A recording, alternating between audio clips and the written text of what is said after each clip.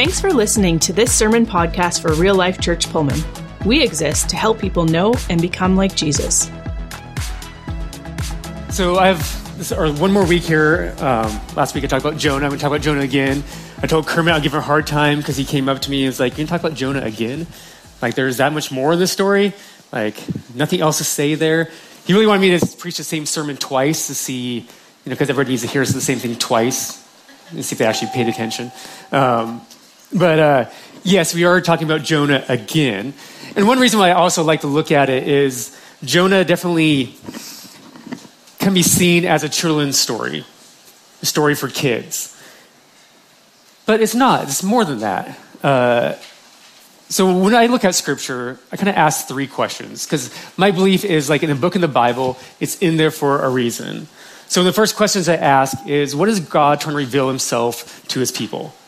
Because God keeps revealing himself to his people over and over again in Scripture. So that book in the Bible of whatever you're looking at is like, okay, God's revealing himself in some way. And then I also want to look at how God is actually interacting with his people. Like, how is he talking to them? What type of interaction does he want?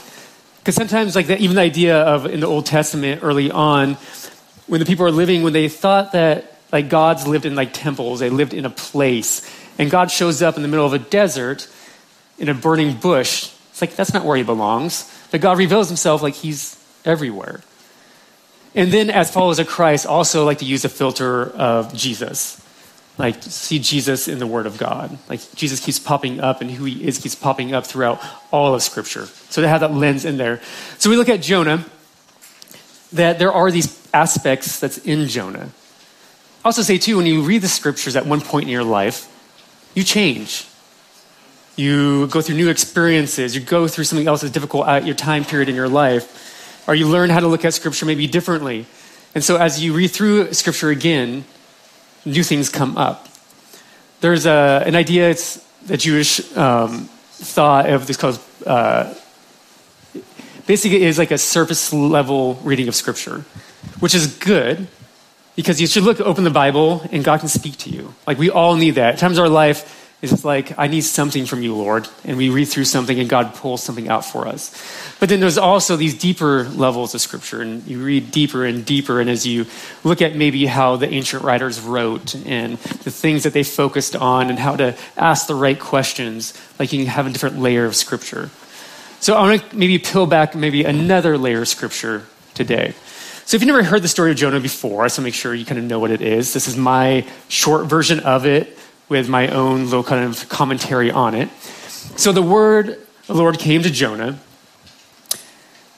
and said, basically, there's a city called Nineveh. It's a city of Assyrians. Assyrians were brutal people, horrible, terrible people.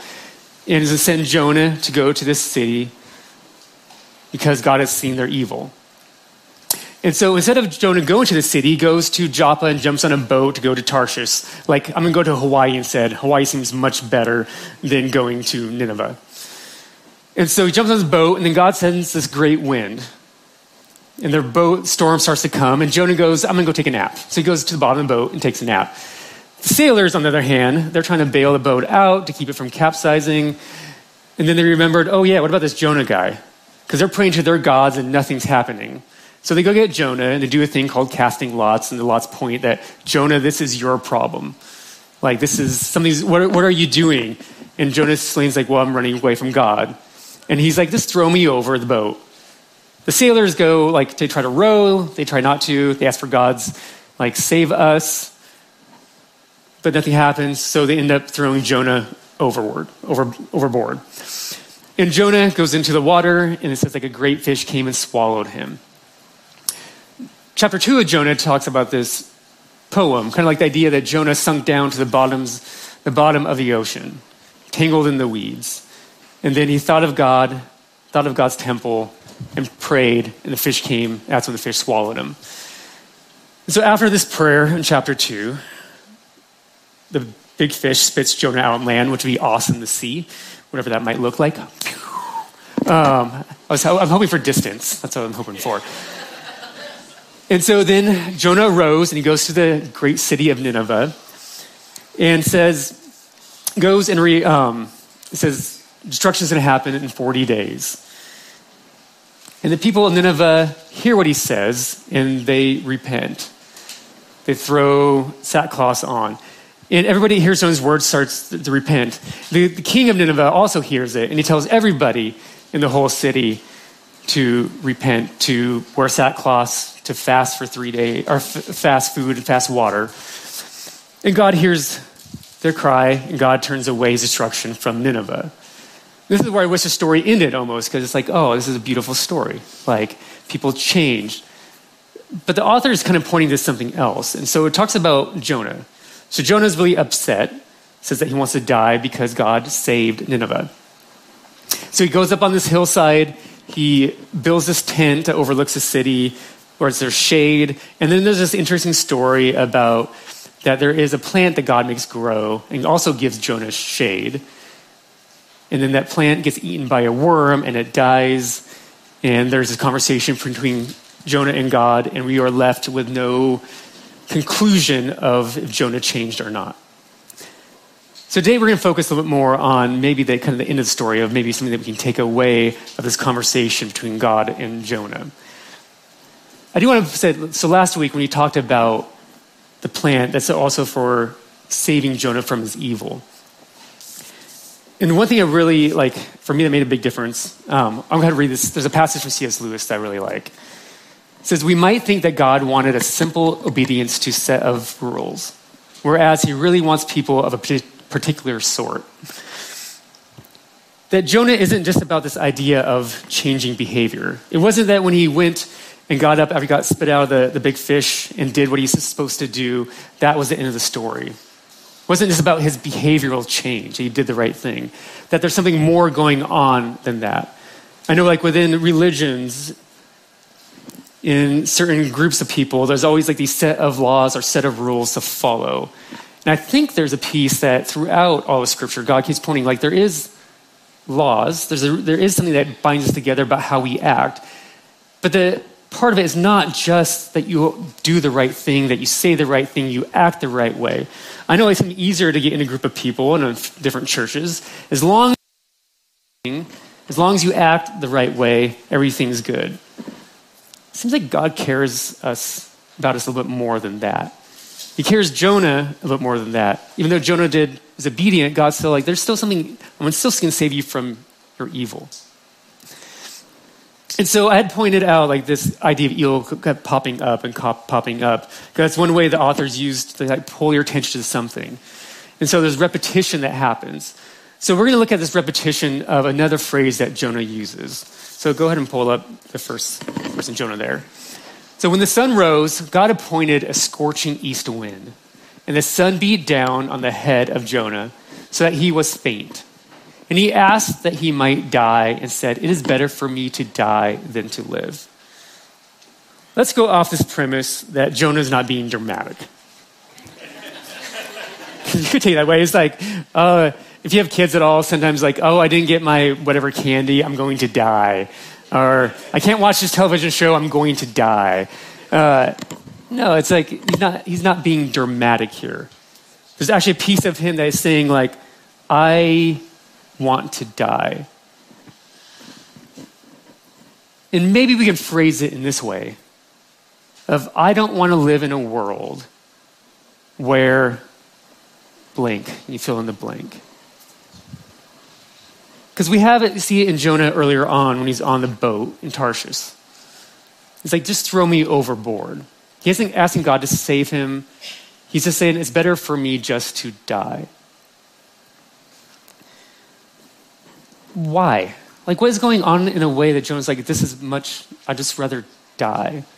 So look at Jonah starting in verse 3 here, or chapter 3, end of chapter 3.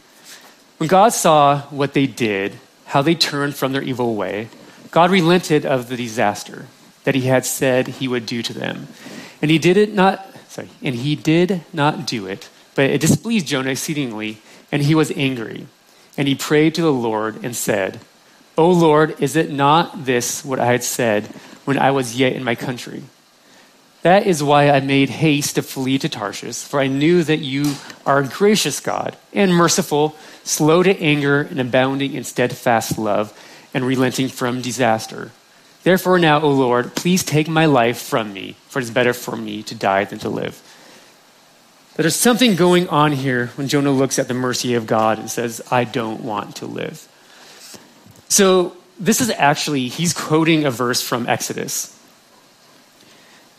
It's not his words, it's something that he's quoting. And so the passage in Exodus, what it's taking from is, this is after Moses went up onto Mount Sinai and he had the tablets. And while he was on Mount Sinai getting the Ten Commandments from God, the Israelites down below were building a golden calf and building an idol, which displeased God, wasn't good.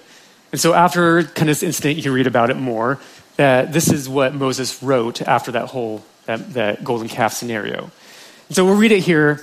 So Jonah does only quote the first part of what Moses says, but I'm going to read the whole section. It's just 2 verses.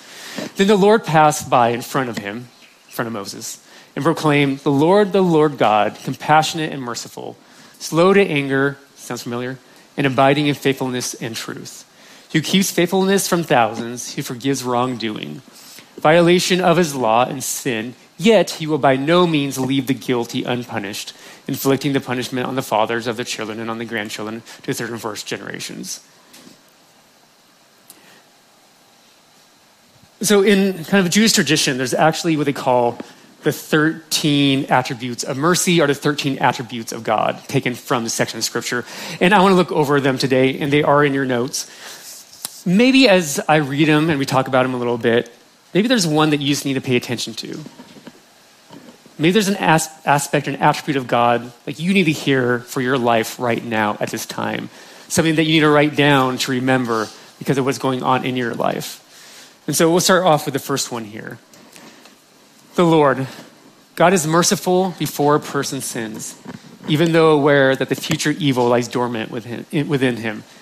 If you know yourself, you know you're forgiven, but there's still stuff that you struggle with, God still is merciful. The Lord God is merciful after the sinner has gone astray. That after we even walked away from God, he is still merciful.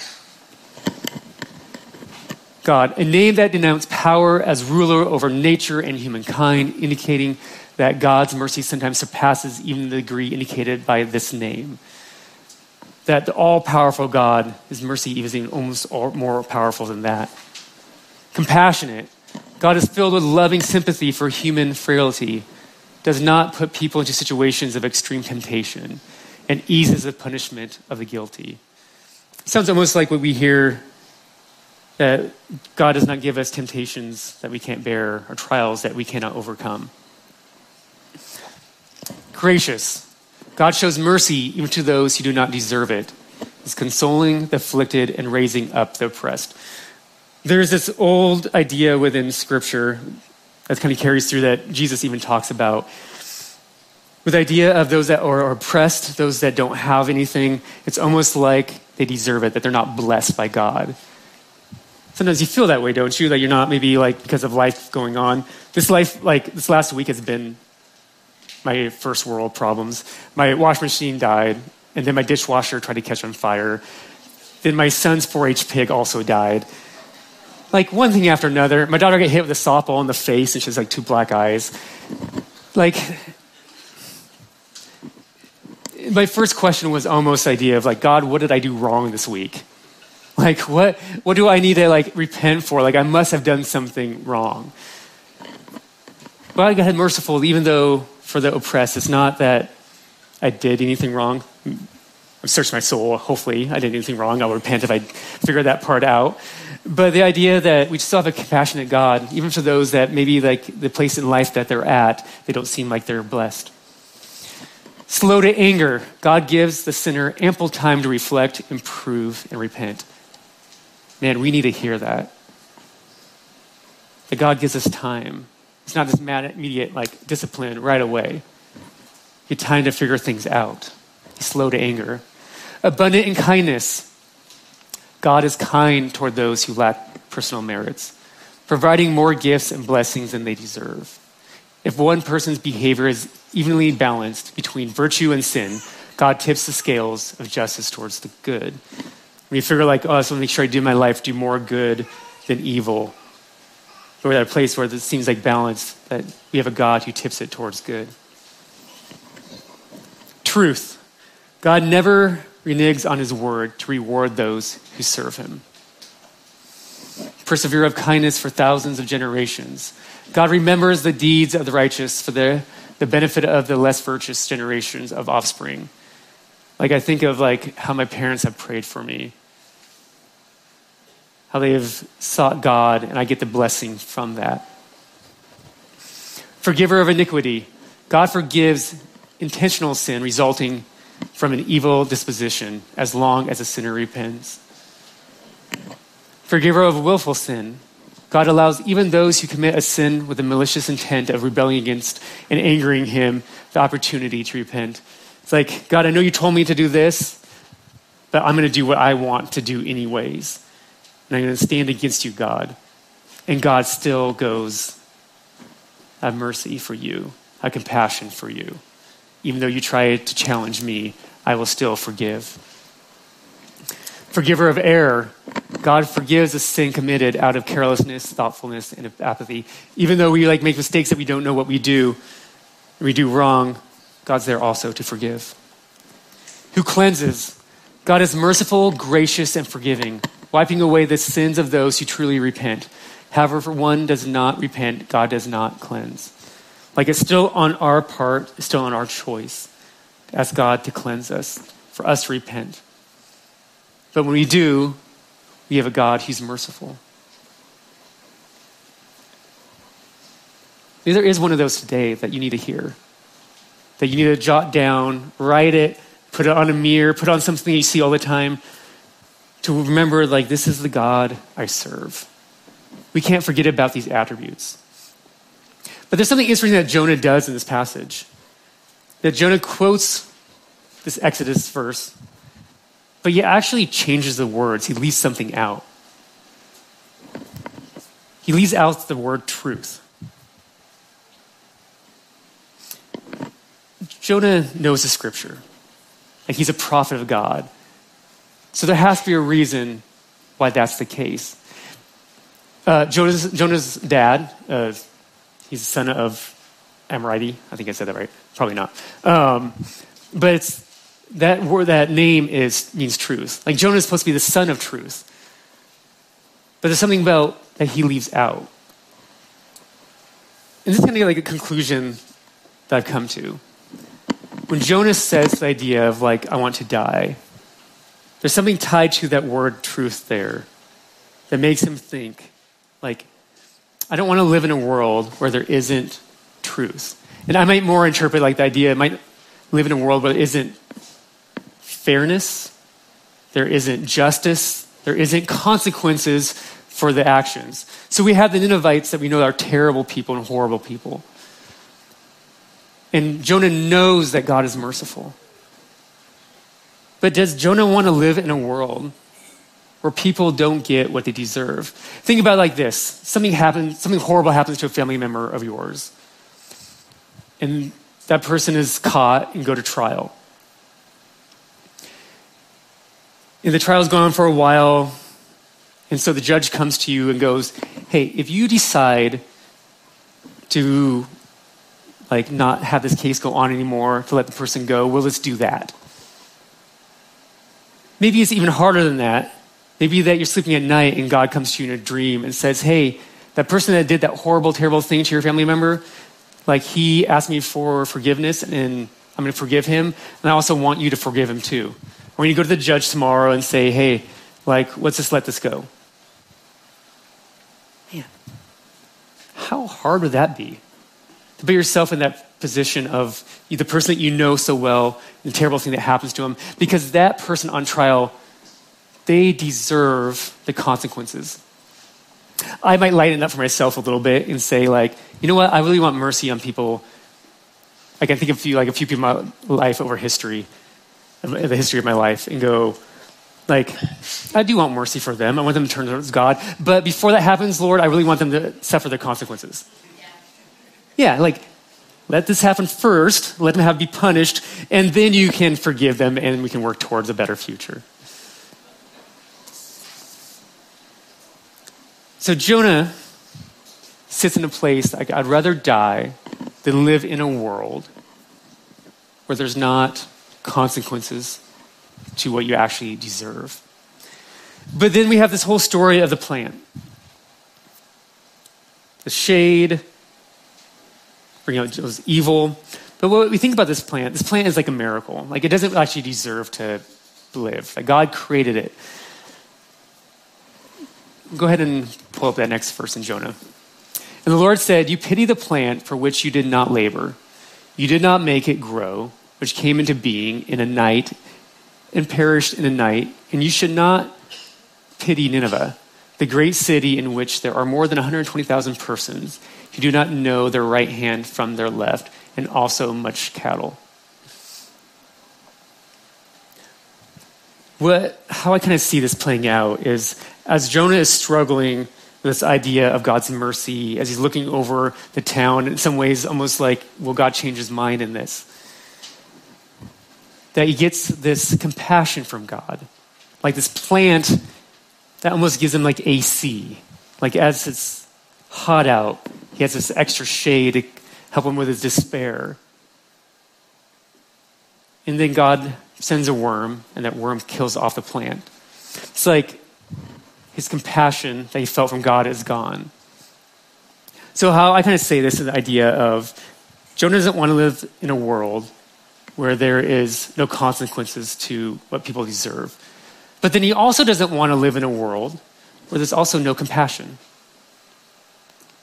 Like, God is using this plant as a way to look at it like, shouldn't there also be compassion in the world? So Jonah is actually read during Yom Kippur. It's a Jewish festival. Yom Kippur is about atonement and repentance. And the question is, even the idea of like, why do the Jewish people read Jonah, this idea of repentance or atonement during Yom Kippur? Like, why Jonah? Why this book? Because what we get in the book is not the Israelites repenting. Like, isn't like, hey, we're going to remember our forefathers and the people before us and how they were going one way and they turned away and repented. Because the people in the story that aren't followers of Christ, are followers of God, that are not Israelites, they're actually more Israelite than the Israelites are. So we have the sailors that, throwing Jonah over, ask for forgiveness for what they've done. We have Jonah going into the great city of Nineveh. And so I like to look at it like this as Jonah's walking in. So I have a 4-year-old son that has some pretty good visual images when he doesn't like something. He crosses his arms, his face gets all like kind of mad, like almost every night before bed. Like, I have that kid. And he says some mean things to me sometimes. And I can always tell what he's saying, but man, he mumbles, and I know it's something that's not nice. And I see Jonah walking into the city almost the same way.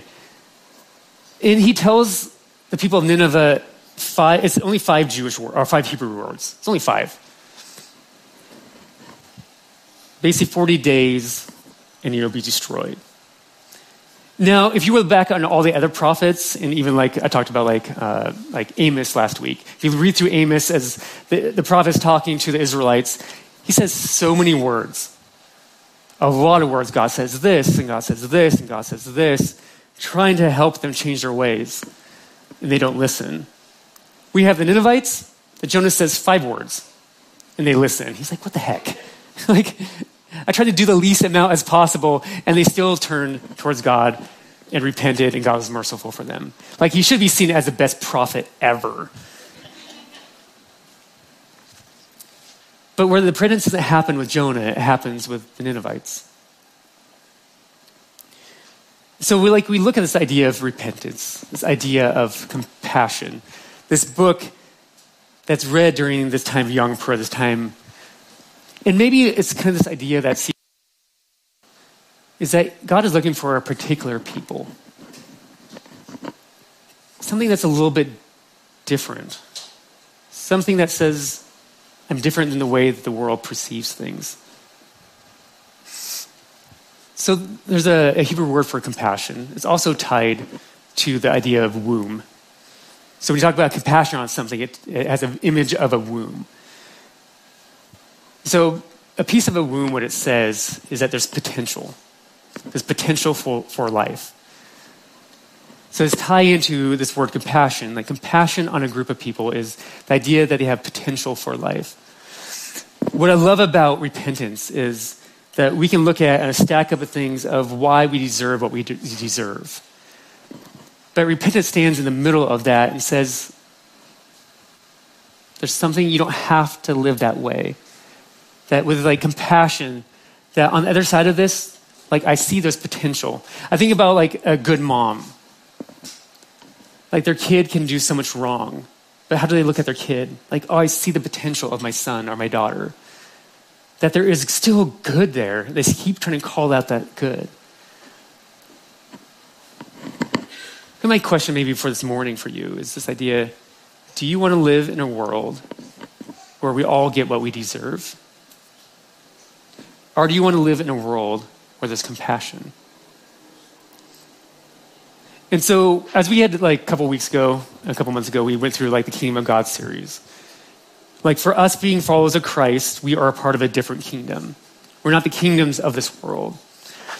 And I feel like in our culture right now, there's this idea of the other person is wrong, evil, they have no good. You think about it in politics or views about life or whatever that might be, is like your job's to look at the other group and only think about the bad things in their life. They have no potential for good. There's nothing they do as good. They're just evil. I think it's different when we live in the kingdom of God. That there is something different there. So there's a marriage counselor, he's a doctor, studies marriages, Dr. Gottman. And he has been studying marriages to the point of where he can look at a couple and with like a high 90% accuracy tell if the couple is going to marriage is going to end a divorce or survive. And so his research pointed to like 4 different things. He calls them the 4 horsemen of marriage. This defensiveness, it's critical, stonewalling, and contempt. And contempt is one of the big ones. So he sees contempt in a marriage. There's a very high likely idea if they don't get help that the marriage is going to end. So contempt is this idea that you don't see good in your partner. It doesn't matter what your spouse does. It doesn't matter what they try. There's no good there. All you see is just their flaws. Followers of Christ, we have to look at things differently. We have to look around the world in a different way and say, I'm going to call out the good. So what I do with couples that come see marriage counseling, I'll have them do a gratitude journal. You start off by trying to pay attention to the good of the other person. You write down 3 things every day about what that person did that was good. It could have been something as simple as they said something nice to you, like they did the dishes again for the 3,000th time, but you say you're thankful for it. You mentioned how nice they looked that day. It doesn't matter what it is that you're looking for something good. I also do kind of the same thing with someone that's maybe suffering with depression or anxiety. It's to look out through the day and point out the good things. Because we can focus, our brains can get set on focusing on all what's wrong, what's evil in the world, what's bad. But we also can train ourselves to look at the world in a different way. And we can look at the world in a way that there are good things. So I grew up in a kind of charismatic background. And so one of the things I picked up, I don't know if it was ever taught or not, but is the idea almost in the future, in heaven, that's when things will get good. But I don't believe that's really the message that God speaks to us now. That God actually wants you to have a good life now. Not just behave and do the right thing, but actually to enjoy life. Actually, that life is good and there's something good there. And part of changing the way that you think about things, maybe the idea of having compassion on the world around you by pointing out their potential, that also changes you. That you can look at life and it can be good. Yes, there's difficulty and there's flaws and there's hard things, but there's also good things. Sometimes I'll have even do something as simple as write down, I walked outside and the sun hit my skin, which is right now is very grateful for. But there's all these small things even through our life that are just good, but we have to see it. I think God cares enough about us to like, hey, our life can be different. But part of it changing the way that we look at life. So I pointed out last week that we see Jonah pop up in the New Testament, the Gospels. That it's almost the idea that Jesus is a better version of Jonah. Jesus is a greater Jonah. And I think we get it with this idea that we see Christ and he sees the potential of all those around him. He looks at you and goes, you have value and you have worth. You're made in the image of God and you have potential. Enough that he died on the cross for us. So in a moment here, we're going to have communion. If you want to go ahead and get your little communion cup prepped. So when we look at these elements in our hands, maybe today that we could be reminded of, we have a God that looked at you and had compassion on you. He looked at the world, instead of destroying the world, what we deserve, that we get kind of the fruit of our consequences. That we have a God that says, I'll take that instead. I will show you that I will die for you so that you know that there is good there. I believe that you have potential.